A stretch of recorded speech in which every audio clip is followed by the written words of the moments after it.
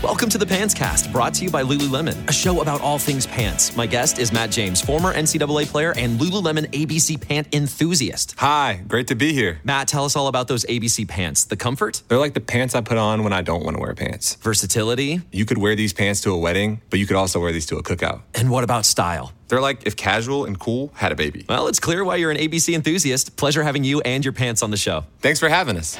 Find the shockingly comfortable ABC pants at Lululemon.com. This episode is brought to you by Skinny Pop Popcorn. Perfectly popped, endlessly delicious.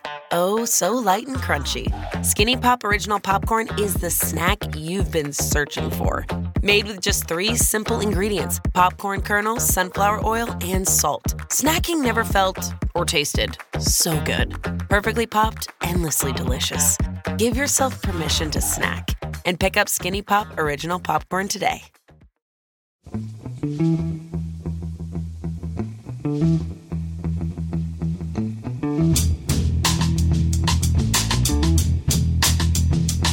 Hello and welcome to The Price of Football, the show that looks at the money behind the beautiful game with me, Kevin Day, and Liverpool University's Kieran Maguire. Kieran, good morning. How are you? I'm very good, very good. In fact, we saw each other last night. I think we're almost into double figures in terms of actually physically meeting, and we went to see a play which was jolly good. I think is that the correct theatrical phrase? It's one of them, Kieran. Yeah. Fucking brilliant would be another one. We did indeed. It's one of those unusual plays about football where it gets football right. Because football, most people who write about football and football fans have never been within sniffing distance of an onion at a football ground. But this was very good, and I would say, Kieran, that the Palace fan in the play probably got the best lines. But it was very good, and also I think, considering that there was a mixed audience, Kieran, of Palace fans and Brighton fans, the fact that you lost 5-1 on Monday was barely mentioned. Yes, barely mentioned, out of respect. Although I am, I think the Baroness was less pleased when I mentioned this last night, that it made me laugh so much that picture of the angry Brighton fan making a very middle-class gesture towards Everton when so many people thought it was you. Is that Kieran? It's like, no, it's not. Kieran's very restrained at football games, aren't you, Kieran? Yes. Yeah, mainly due to not having any energy because of drinking all that water and quinoa, essentially. It's news day, Kieran. We have some news. I'm afraid to say that we have some familiar faces as well in today's news. Team names that I really, really hoped we wouldn't have to talk about again. But having said that, later on, we have some good news for an old suspect, basically, hopefully. First of all, Kieran, is UEFA bigging itself up about its new Champions League format?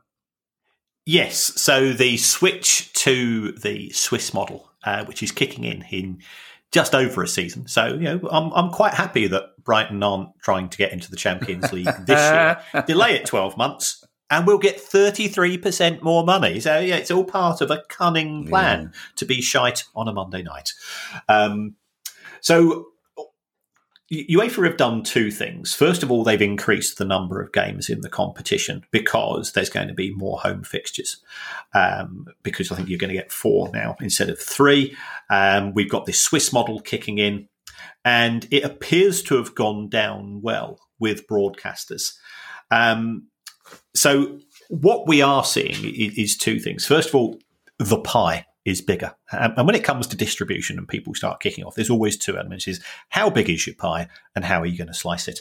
And then when it comes to the slicing, this is where we are still getting quite a lot of discomfort from some clubs, because they see the elite of Europe very much benefiting from this new arrangement. And there is pressure being put on UEFA to reduce the amount of money that's distributed to clubs in what's known as the 10-year coefficient. And what the 10-year coefficient does is it ranks every club who are participating in the Champions League in terms of how successful have they been, not domestically, but in UEFA's competitions over the last 10 years. So therefore, if Real Madrid or if Bayern Munich or some of the heavyweights of Europe, if they get kicked out of the Champions League in the group stage, they still get a huge amount of money, because the way that it works out is that you get just over €1 million where you are on this particular table in this 10-year table. So the side finishing bottom. So, for example, Newcastle have done spectacularly well this season. They've got a high chance of qualifying for the Champions League next year. The chances are they will be in the bottom 2 or 3 of the UEFA ranking. So they'll get £1 or £2 million.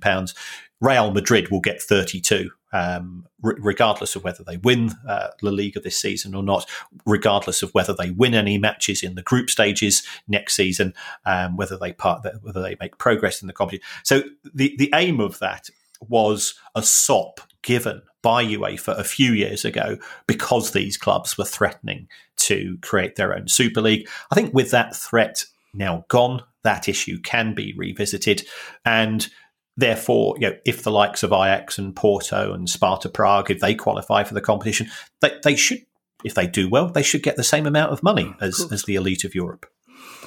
I'm glad to hear you say that Brighton are doing a bit of forward planning by not getting into the Champions League this year, because that means that Palace are really playing the long game. We're just like, no, we'll wait another 2 decades. Imagine the money we'll be getting in 2 decades' time when we're in the Champions League. It looks, Kieran, as though we may not be getting our interview with Lawrence Bassini after all.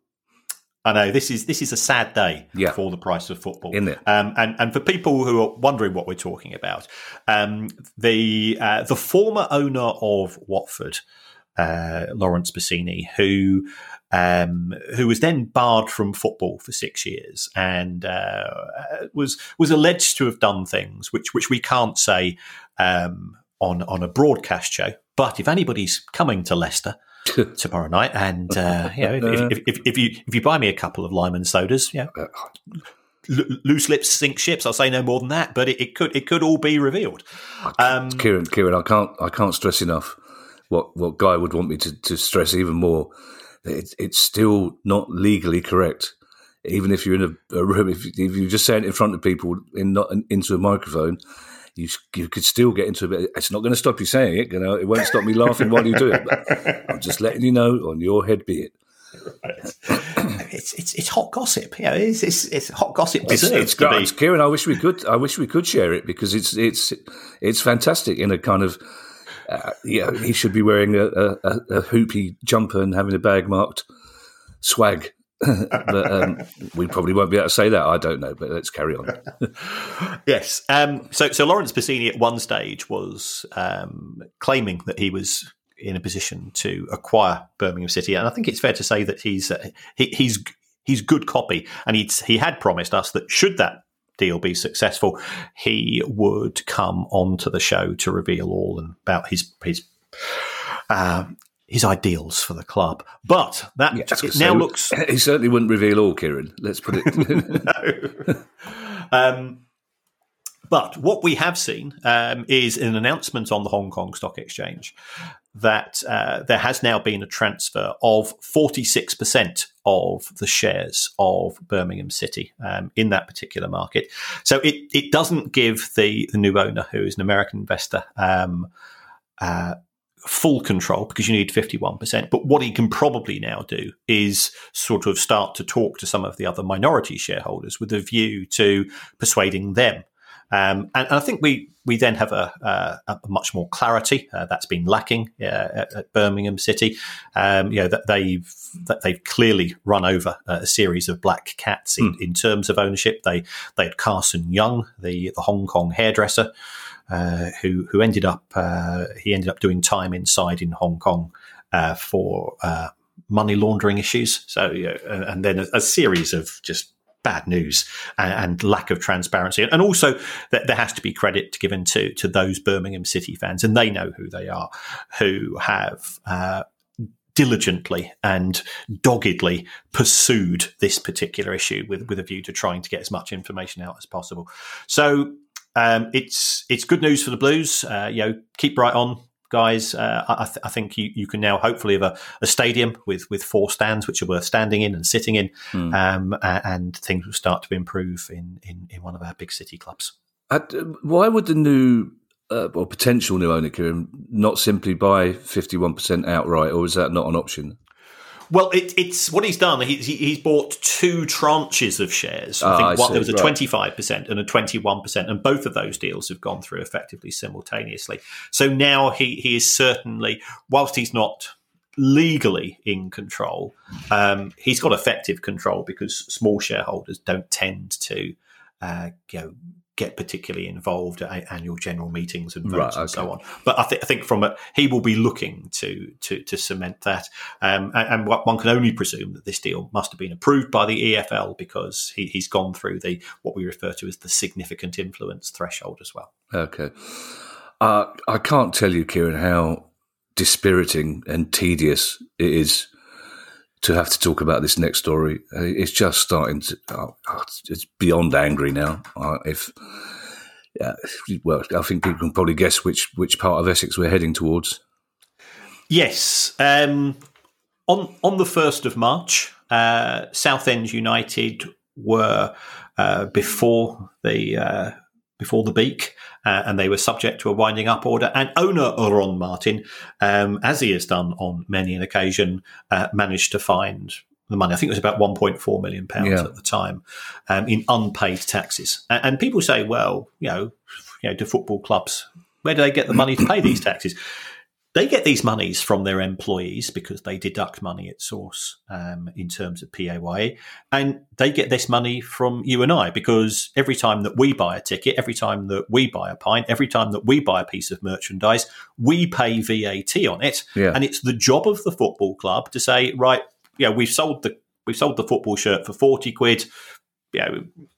8 quid of that is VAT. We're going to set that aside and we're going to pay that across to HMRC at the end of the month. And they have a legal responsibility because they are collecting money on which we have paid tax, not the club itself. And they failed to do that. And Ron Martin, who is the owner, dutifully said the club is saved, and everybody heaved a sigh of relief. And we're now back at square one. So there's been another winding up order on the 17th of May. Which is due. So that's a week. I fully anticipate that what will happen is that there will be prevarication and delay from Ron Martin again. He'll try to kick it down, try to get the judge to say, I'll give you another 4 or 5 weeks. But it's not fair on the people involved.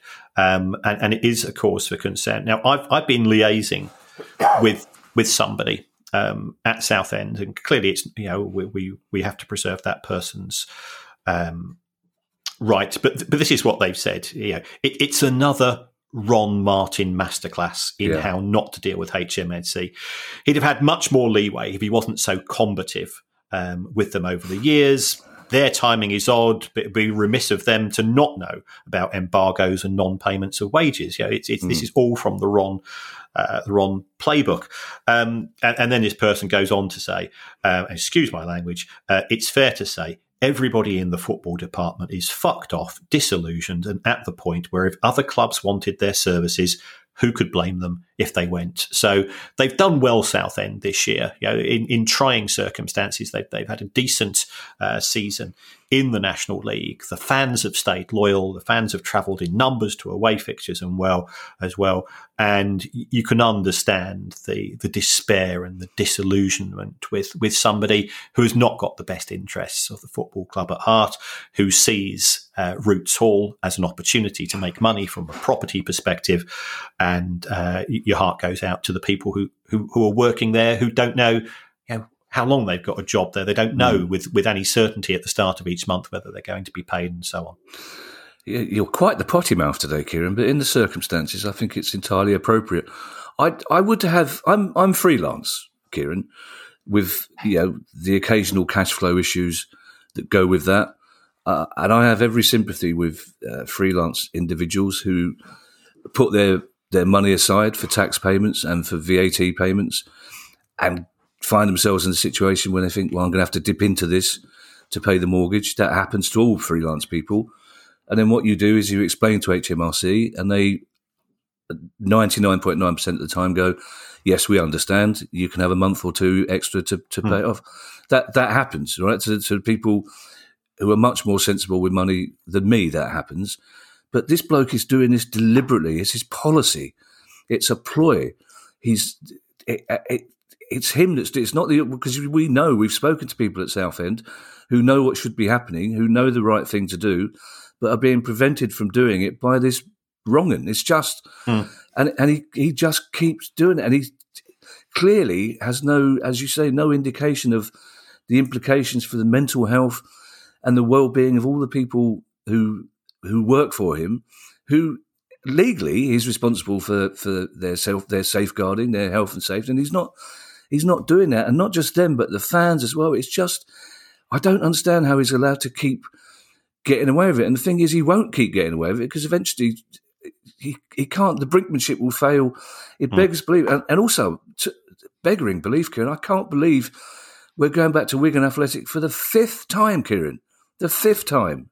Yep, and it's it's ludicrous. So for people unfamiliar, Wigan have not paid their wages on time, and this started off just about a year ago, and we've had a series of ridiculous excuses. So I think the first time it happened, that they blamed it on the platitubes. They blamed it on the Queen's 60th anniversary of coming to the Crown, and then there's been bank holidays have been blamed and cash flow problems and so on. Wigan were rescued by the new owners, and there's always a lot of goodwill towards new owners from fans, because the alternative was potentially Wigan no longer being in existence. And I remember when the club was in administration, we had people, we had Andy Burnham from the Mayor of Manchester came on the show. We had local people coming on with the Supporters Trust and so on. And the affection and the desire to preserve Wigan was there. The new owners have let the club down. They've let the fans down. They've let the employees down.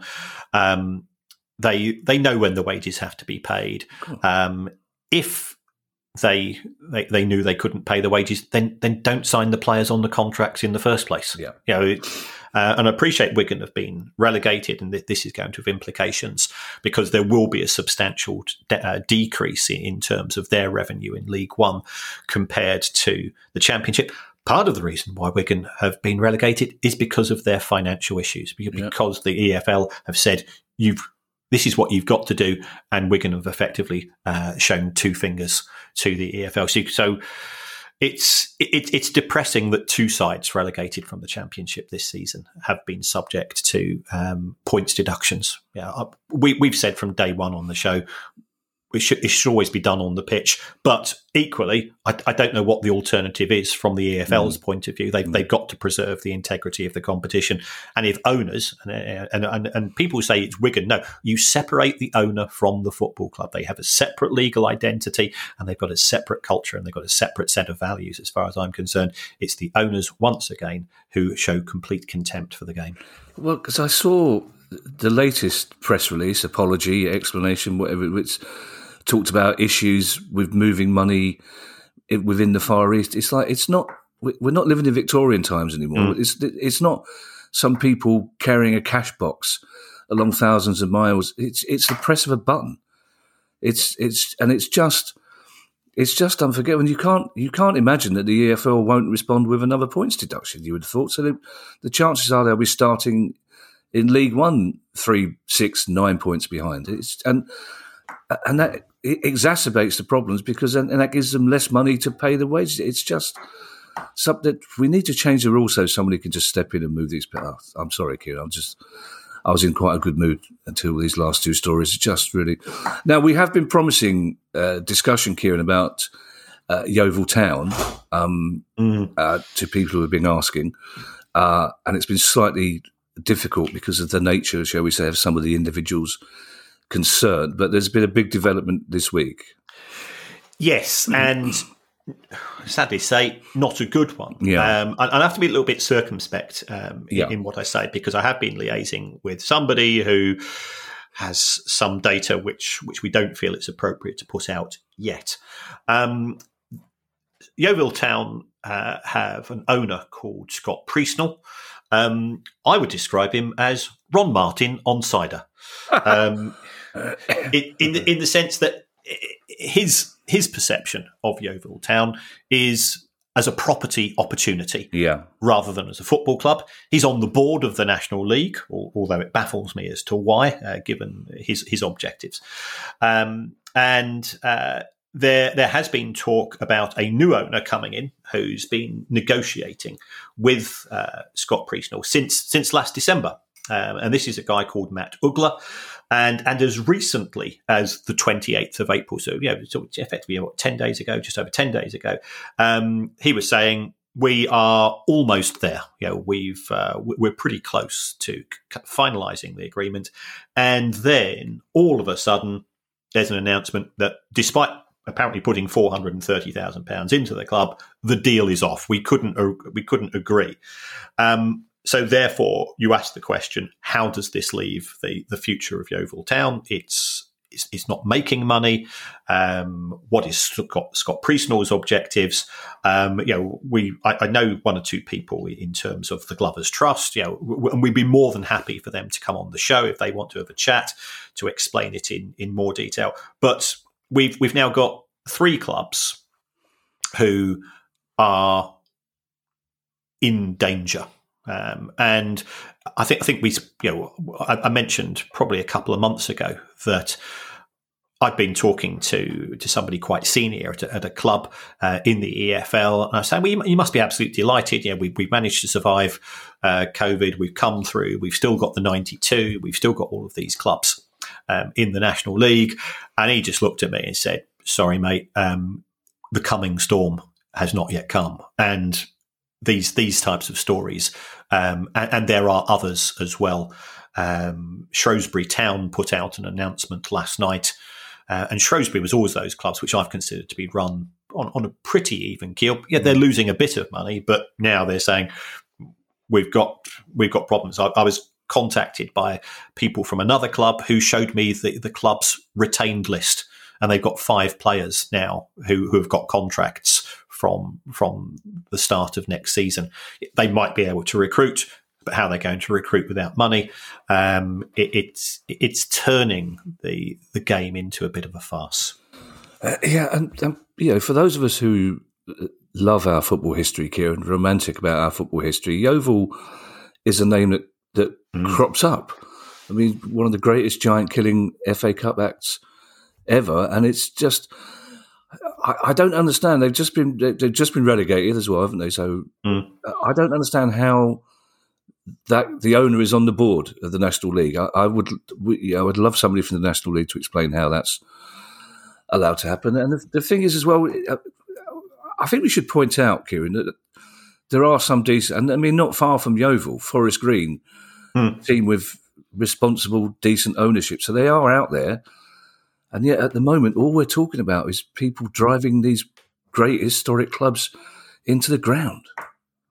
Yes, yeah, and we do become a bit like the Grim Reaper on this show. And I now, when I put out the show list, the night before we actually broadcast, fans scour and you go, sigh of relief. Yeah. We're not on. Yeah. And sometimes they're good news stories, but I think we're now associated with bad news as far as the industry is concerned, which is a shame, because we would love to have more positive news to talk about football. And we'd love to be knocking out the show in 25 minutes instead of 2 hours a week. It's like the old days when if Kate Adie turned up in your village, you knew there was something really badly wrong. Although, Kieran, this next story, there's talking of scouring the list of clubs to see who's on, there's going to be a mild panic from Derby fans. Yes. when they see that. I'm almost nostalgic. It's been such a long time since we've spoken about Derby and our old friends Quantumar. Yes. So the good news for Derby County fans, if you are starting to panic, is this has no negative impact upon the ability of Derby County and the new owner, David Clowes, who I've heard nothing but praise for from people in the industry. He's, by all accounts, a thoroughly decent chap. This is to do with Derby County when the club went into administration and the administrators, Quantuma. Now, at the time, they had agreed fees with creditors of £1.65 million. But now they're saying, actually, we want an extra 350 grand. And they say, and we're still making a loss because we've clocked up on our meter, which is a bit like a taxi driver's meter. On our meter, we've actually clocked up time of over £3 million worth of cost. But then you look at the rates at which they're charging people out, and there's, I think it's averaging around about £400 an hour, and that goes from both the partners in Quantum are. You've got people on far lower wages, but still being charged out at pretty outrageous fees. So you then go into the details of this, and this was something I think an eyebrow that we raised at the time. Why on earth are Derby County, and here again it goes back to the owner. It's the owner, Mel Morris. Why is he getting a relatively niche firm of administrators who are not based in the East Midlands to come and do the administration? Because you look at some of the other costs, and you've got the accommodation and the travel costs and the subsistence costs, and we're talking six figures here. And I appreciate, look, people need to travel from London up to Derby, and they're therefore going to be staying in hotels, and yes, the job took longer than expected. But there's another issue that part of Quantum's business is being wound up, and my understanding is because the people there have fallen out with each other for reasons we don't need to really go into. And Quantuma ultimately were the people who recommended Chris Kirchner as the preferred bidder, which I think it upset Mike Ashley at the time, which is why he's been a bit grumpy in terms of things to do with Coventry.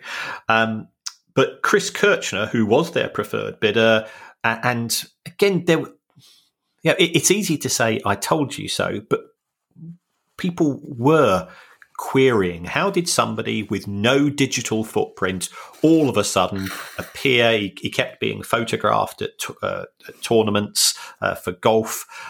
He came along to the grounds, or by all accounts, he managed to persuade somebody else to pay the wages for 1 month when the administrators were running out of cash, by the looks of it. Then he just sort of effectively disappeared. He said, the deal's off. It looks like now he could be facing up to 150 years in prison. Wow. In respect of the way that he ran his organisation. So, I mean, to be fair, he didn't just fool Mel Morris. He didn't just fool Quantuma. He didn't just fool the EFL. He also fooled Goldman Sachs and the people who are funding his business. It looks like it's going to be a scam of unprecedented levels. He didn't fool you, Kieran. You had him down as a wrong-un / tyre kicker right from the start. Kieran, this is your world, so you'll need to explain this to me. First of all, is it uncommon for administrators to decide after the job that they want more money? And secondly, surely Derby now are no longer in administration. So would there not have been a setting up fee at the time, or is this something that carries on for months afterwards? No, the administration is still ticking over. So, you have to accept that the administrators still have some things to deal with, and again, it's a risk when you take on the job that there might ultimately the administrators get paid first from the proceeds of sale, but there's no guarantee that they will manage to sell the business. So there is a risk involved as far as taking on the work. And as for the rates, it's easy for me to be a bit sniffy. they're market rates. They're not excessive by administrators' standards. But ultimately, you stand on or fall on your ability to deliver. And yes, eventually they got the deal over the line, but they got into bed with the wrong one. And if you get into bed with the wrong person and you don't realise they're the wrong person, you can it gets very messy. Well, we've all done that, to be fair, Kieran. Let's be fair. What does it take then to come out of administration?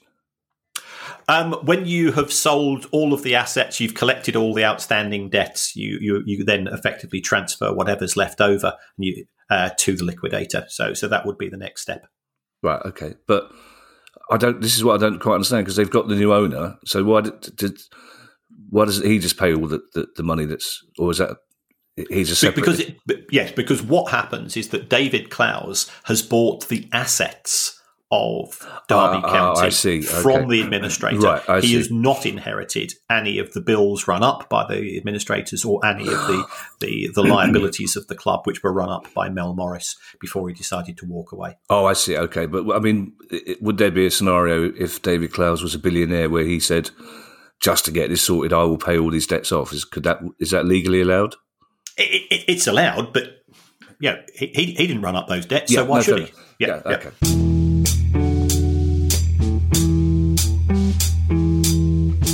Chronic migraine is 15 or more headache days a month, each lasting 4 hours or more.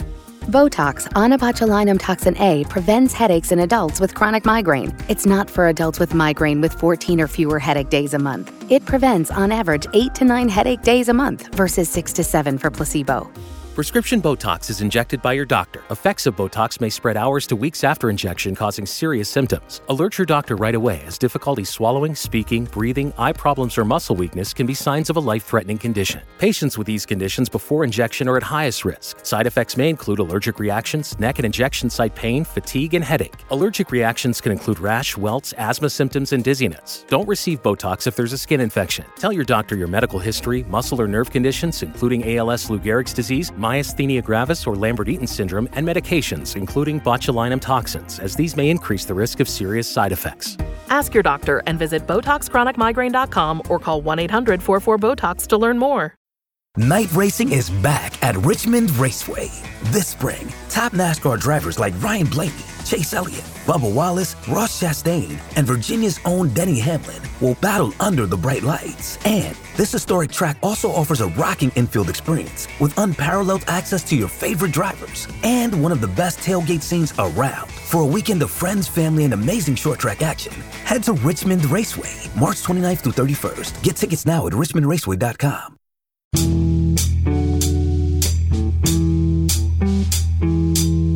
Kieran, you say we're the Grim Reaper, but I think this next story is nothing but good news. Hopefully, is it? Yes, this is fantastic. It's Bury.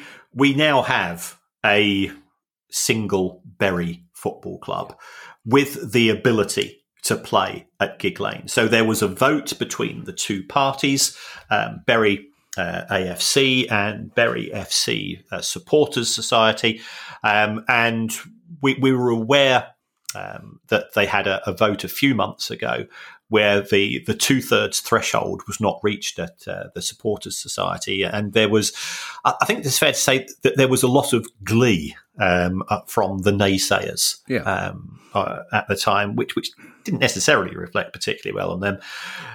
The people in charge of the Supporters Society, they said it's a bit like, and I've just been reading the book on Boris Johnson about when the Brexit vote came through. His first reaction was, "Cripes, I wasn't expecting that. Yeah. We haven't got a plan." Yeah. Well, it was exactly the same here for Bury FC Supporters Society. Yes, 60% of people did vote in favour. 40, around about just under 40% didn't.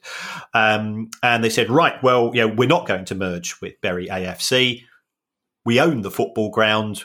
We haven't got a plan, and there's a danger that some of the financial support and the grants could now be taken away. So they've had a rethink, and they've had a re-vote, and there's more than 90% in favour from both parties. So this is this is fantastic news. Yeah, sometimes you have to negotiate with people who you don't get on with, and there has been a lot of factionalisation within Bury. But I always take the view that if Ian Paisley and Martin McGuinness can get around the table together in Northern Ireland, then people at Bury can do the same. And I just really look forward to football taking place. Yeah, Gig Lane. Yeah, it's been a great shame that the fans fell out, but we both understand what football fans are like, Kieran. They were channeling their anger towards Steve Dale in different ways, basically, and they turned on each other rather than on the person that they should have turned on. But hopefully, like you say, and there was a time a couple of months ago, Kieran, when we didn't think we'd be giving this good news because it looked like the two sides were at such loggerheads. So it's great that they've got together. And Bury, as you say, will have a football club playing at Gig Lane, which is how things should be. Yes. Yeah. And hopefully, Kieran, they'll be back in the EFL sooner rather than later when they will be copping a bit more money. Yes. EFL clubs have approved and have unanimously voted in a new TV deal. Now, the existing deal, which was for £595 million over 5 years, has been replaced by one which is worth £935. So to get that increase in an environment in which, with the exception of the Premier League, and even so, that Premier League rights domestically have not increased in value. They are flatlining, but they're still flatlining at a high amount. To get that amount of money, when if you talk to administrators in other sports, they'll be delighted at times if they got this broadly the same amount of money as before, because there is so much attention on Champions League, World Cup, Premier League, that everybody else is being squeezed out in the same way that a cuckoo would when it lays its egg in the nest of another bird. Which I didn't think that ornithology was going to come into this conversation, but we never know when we start off, do we? So there's a significant increase now. Part of the reason for that is that the number of matches which are going to be broadcast is going to go up to a factor of about 4 to around about 1,000 a season. And this does mean that there's going to be disruption. So the positive news is that a lot more money is coming for the clubs, and the clubs are delighted with that. I think there'll be around about 5 matches shown on Sky, who are the preferred party for the broadcasting, and those matches will mainly be kicking off at 12:30 and 5:30. So it's very much a case of, if you are supporters of clubs in the EFL, you're going to have to accept that the 3 p.m. traditional kickoff is not going to be taking place as often as you have had historically. Fans will rightly say, well, hold on, this will impact upon our plans. I absolutely understand that. Again, to be fair, to give the EFL some credit here, the 3 p.m. blackout has been preserved, which I think is better than it not being preserved. And as far as the matches are concerned, you will know in August exactly which matches are being switched to 12:30 and 5:30 kickoffs. So you'll be told in August up to the start of the new year, so you can plan. And yes, it will involve a disruption. And yes, certainly when Brighton win the Championship, getting to somewhere for midday, 2 hours in the pub, stroll down to the ground, that was our routine, and that's not going to be the case. And you and I know that that's not the case for our clubs in the Premier League as well. So there will be a substantial reduction in the number of 3 p.m. kickoffs. Also in November, the EFL will announce then the matches for January, February, and March. So it will give fans the opportunity to do a bit more planning.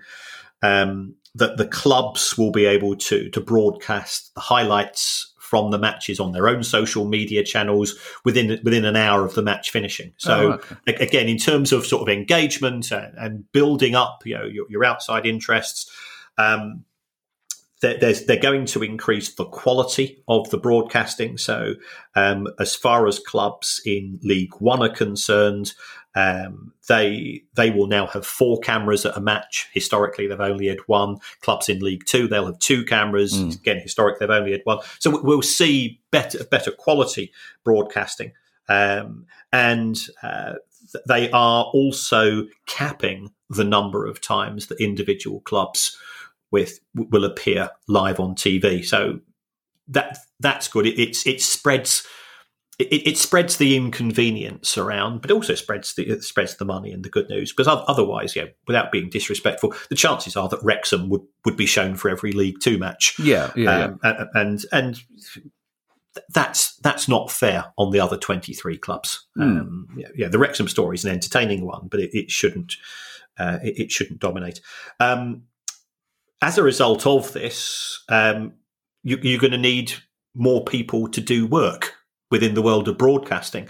So it looks as if there's going to be some job creation, and I think that the EFL are trying to encourage colleges who are running journalism courses. You need people to be doing the match commentaries and the pre-match interviews. So this is good for those people who, and I know lots of people that want to work in the what we might call the wider football industry, and you know yourself from your own experience that there are limited opportunities there. This will expand the amount of coverage, and therefore opportunities for job creation will come off the back of it. The downsides. The distribution, I think it's going to be something like 75, 15, 10. There's an argument for saying, well, we've got a bigger cake and a lot of it's still going to the Championship. So the gap between the Championship and League One is still an issue.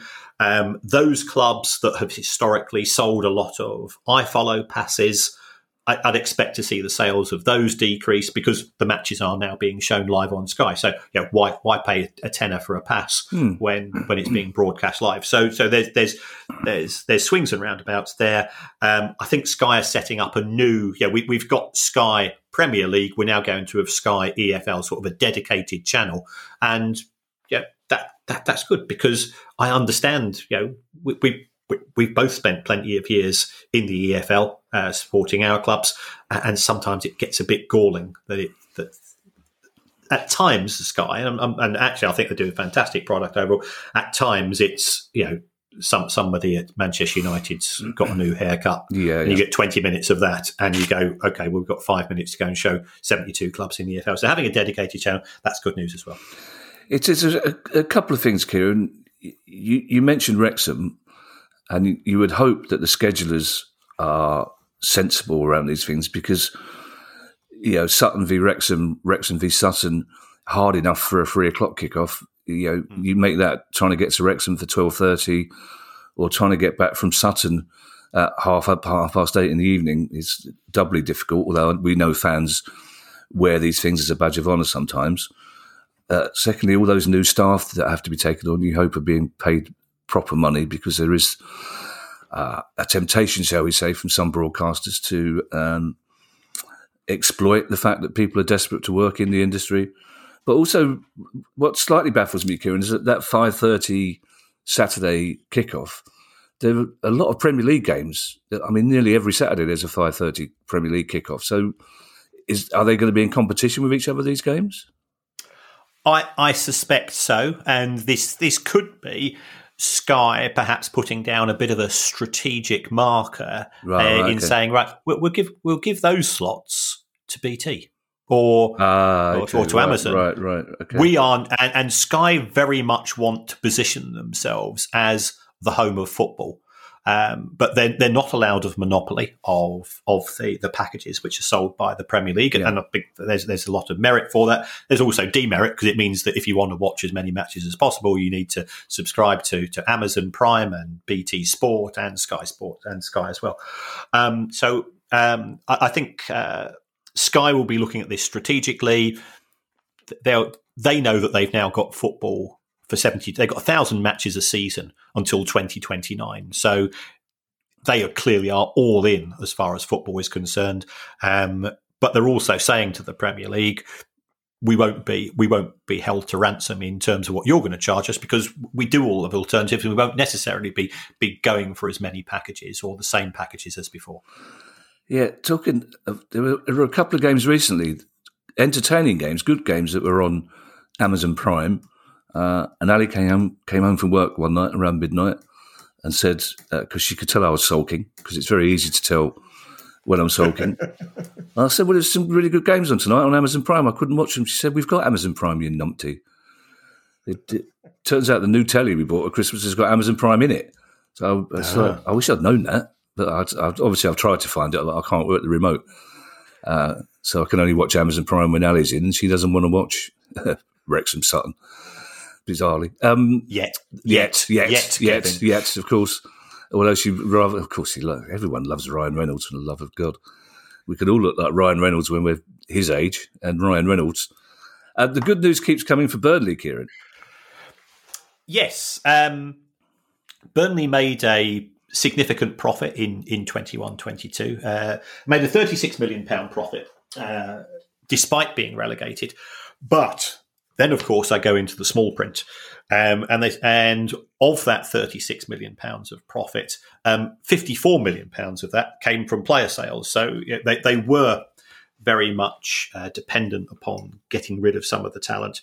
But I was one, and I know some other people were genuinely concerned when they were relegated, because they'd taken out loans from MSD Holdings. They'd have been acquired via a leverage buyout, but and therefore they gambled with the club. But sometimes you got to say, well done. What you have done in terms of recruiting Vincent Kompany, completely changing the culture of the way that the club played football, and running up 100 points this season is a fantastic testament. They've repaid £20 million worth of the debt during 22-23. They're back in the Premier League, and an excellent set of financial results. And I always used to say, when they're in the Premier League, I always said Burnley and Spurs down as the two best run clubs financially, and now they're back in the Premier League to repeat that potentially as well. Yeah, Vincent Kompany is one of the coolest people I've ever met in my life. I had to look after him when he was a guest on League of Their Own. He was fantastic. Oh, wow. He was fantastic, but also he endeared himself to everybody, because James Corden, sort of introducing him, said that he was a footballer who could speak 3 languages. Imagine that. And Vincent Kompany just went 5. Which was great. We're nearly there, Kieran. I can't wait for our last story, because it's got a phrase in it that I've never used before. But before that, we've got 2 big stories coming out of Manchester, Kieran. Yes, the first of which, and we are still in the position of rumour and counter-rumour and strategic leaking to, I wouldn't describe them as pet journalists. The journalists are trying to do a job, but we know now that there has been a third round of bids for Manchester United. The share price, which had dipped a bit, that went up by 8% on Tuesday. I was checking whilst we were watching the play, and I know you'll be very disappointed. I was checking share prices on the quiet. Kieran, not as disappointed as I could see them. I could see you were doing something on your phone, and I could see the Baroness could see you were doing something on your phone. I'm rather relieved to hear that's what you were doing, is checking share prices. But most importantly, the actors. It wasn't the big theatre, Kieran. They would have spotted that you were checking something. Yes, but. As part of Sir Jim Ratcliffe's bid, there has been talk that potentially the Glazer family, or rather Joel and Avram Glazer, would be able to maintain an investment in the club. Potentially that would coincide with board representation as well. But it looks as if now Sir Jim has probably read the room, and this hadn't gone down well with Manchester United fans. And there's a clause, and now it's described in the Daily Star, no less. Wow. As a secret clause, but the fact that every single newspaper has reported on it suggests that it's not that secret. And what has happened here is that if this is the case, there are what we refer to as put and call options, which could force the Glazers to sell the shares in Manchester United at a pre-agreed price in 2026 or onwards. It could also force Sir Jim Ratcliffe to buy the shares from the Glazers at a pre-agreed price if the Glazers exercise their options as well. So this would mean by 2026, and I've got to say, he's a man who always looks in fine health. He's not young, Sir Jim Ratcliffe. So we are talking 3 years down the line. 2026, then they could effectively be bought out, and he would have a greater stake in the club via his Ineos company, and we would the boil which needs to be lanced at Manchester United in respect of the Glazers would no longer be there. I have to say, Kieran, this bidding process has taken a lot longer than I think most people expected. Does that, as they like to say on BBC Financial News, spook the markets? Not necessarily spook.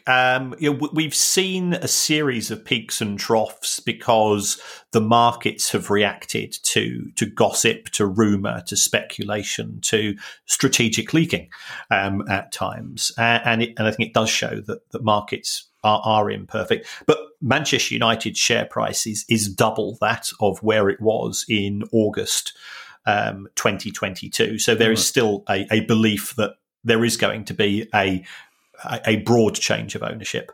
I think some people will be very disappointed if Sir Jim Ratcliffe does acquire Manchester United and says to those shareholders who do not, whose shares are being traded on the New York Stock Exchanges, thanks, folks, but no thanks. I don't want your shares, because all of a sudden you could see the value of those shares take quite a tumble.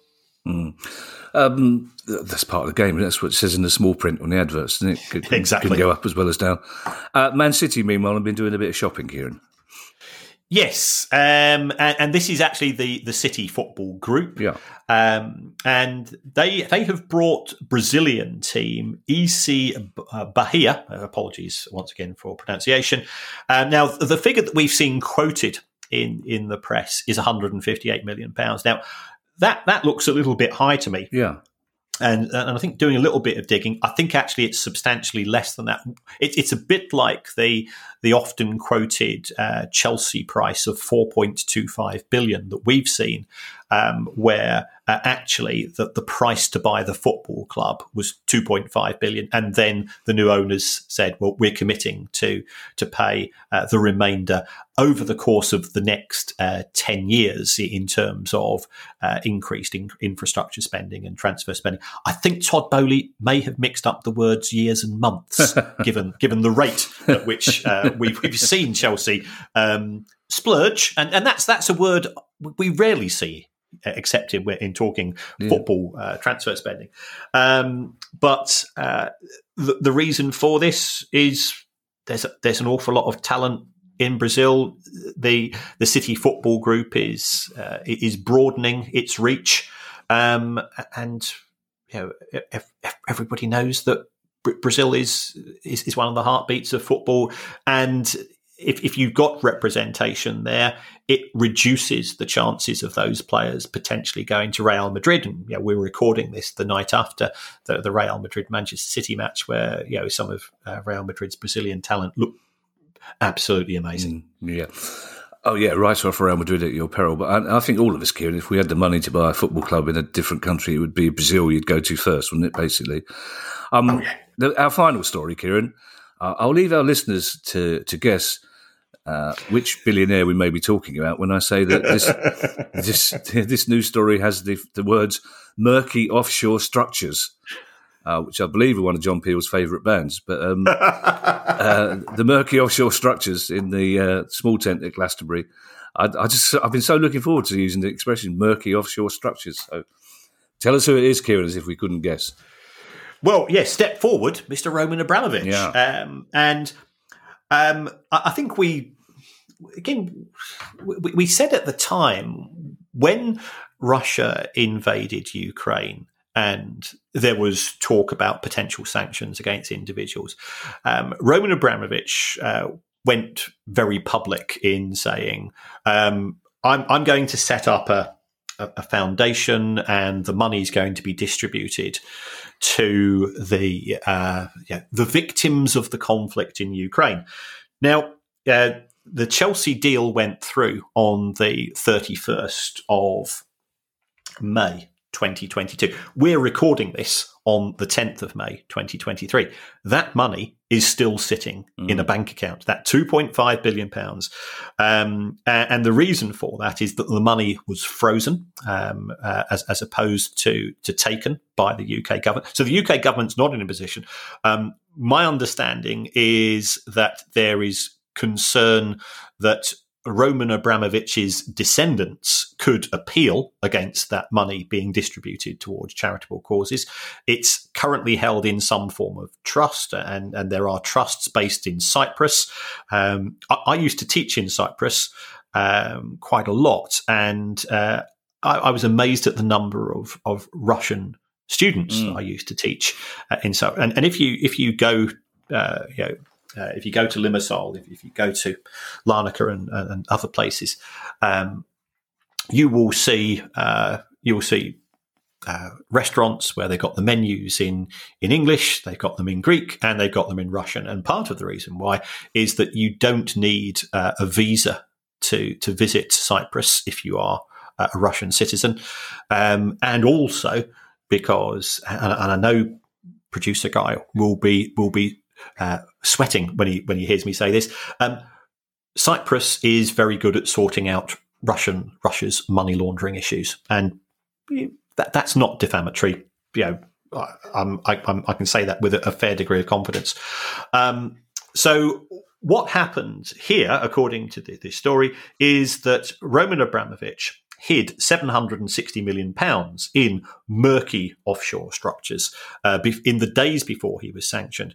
But in my view, Roman Abramovich's decision to say, I'm going to set up this foundation, I'm putting the club up for sale, and so on, what that did, just as buying Chelsea ensured that Roman Abramovich didn't mysteriously fall out of a window or die in a paddling pool from drowning or for upsetting Putin. What he was very good at, he bought himself time. So before the UK government imposed those sanctions, he was free to do other things. And it looks as if there has been some money transferred around because he says, look, I'm the good guy in all of this. I'm putting Chelsea Football Club up for sale. And now, the money's not gone to the victims of the conflict in Ukraine, and money has been sloshing around, shall we say, from one country to another, which, had the UK government imposed sanctions earlier, would not necessarily have been the case. I think it probably is defamatory, Kieran, but I'm not sure whether entire countries can sue people, can they? I don't think they can. No, good. I just can't. I can't imagine the Old Bailey next case being Cyprus versus Maguire and Day. I love the fact that people are perhaps surprised by the fact that Roman Abramovich might have moved some of his money where it can't be touched. It's of course. Speaking of Russia, Keir, I'm on about to mention that somebody made the mistake of making a jokey remark to the Baroness last night about the Russian girlfriend. And he then got what I can only describe as the sort of, I think even Paddington Bear would have backed away, taking his hat off in admiration at that hard stare, which is suddenly the temperature. Everyone was suddenly going, it's cold. Is it cold in here? Has it just got colder, isn't it? It's really thank you to everyone who's donated to the pod via our Patreon page. If you'd like to make a small monthly contribution to the pod as well, that'd be very kind of you. You could do so by going to patreon.com/priceoffootball. Thank you to those people already who have given us suggestions for possible one-off nostalgia pods. They're all very good, and we will definitely be doing one. If you have questions, by the way, that you'd like answered on the show, email us at questions@priceoffootball.com, and we'll try to get through those on one of our Monday pods. But in the meantime, I shall hand you over to Mr. Kieran Maguire for his customary farewell. Thanks for everybody for all the support, and I've just got to say a huge thank you from myself for all the kind words that I've had over the course of the last few days. It really touched me. There's other ways in which you can support the show as well as the fantastic support from our Patreon supporters. And that's to give us a review. We don't understand why, but we're told by producer Guy that the reviews really matter. It by all accounts, it doesn't matter what you say on the review. You could even say you would rather have the show presented by Nookie Bear and Des Lynam in a battle of the celebrity fans of Crystal Palace and Brighton Hove Albion. And it wouldn't make a blind bit of difference to us. That'd be Nookie Bear's as live as potty mouthed as you've been today. Yes. Bye, everybody. Bye. The price of football.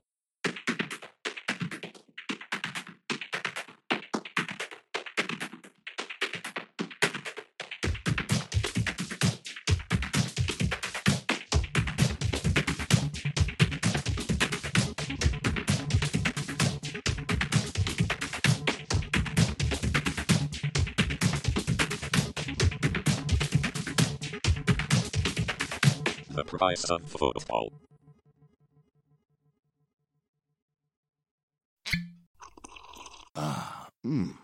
The first taste of rare bourbon you finally got your hands on. That's nice. At Caskers.com, we make this experience easy. Caskers is a one-stop spirit curator with an impressive selection of exclusive, sought-after, rare, and household names in the realm of premium spirits and champagne. Discover the top flavors of the year now by going to Caskers.com and using code WELCOME10 for $10 off your first purchase. Get $10 off your first purchase with code WELCOME10 at Caskers.com.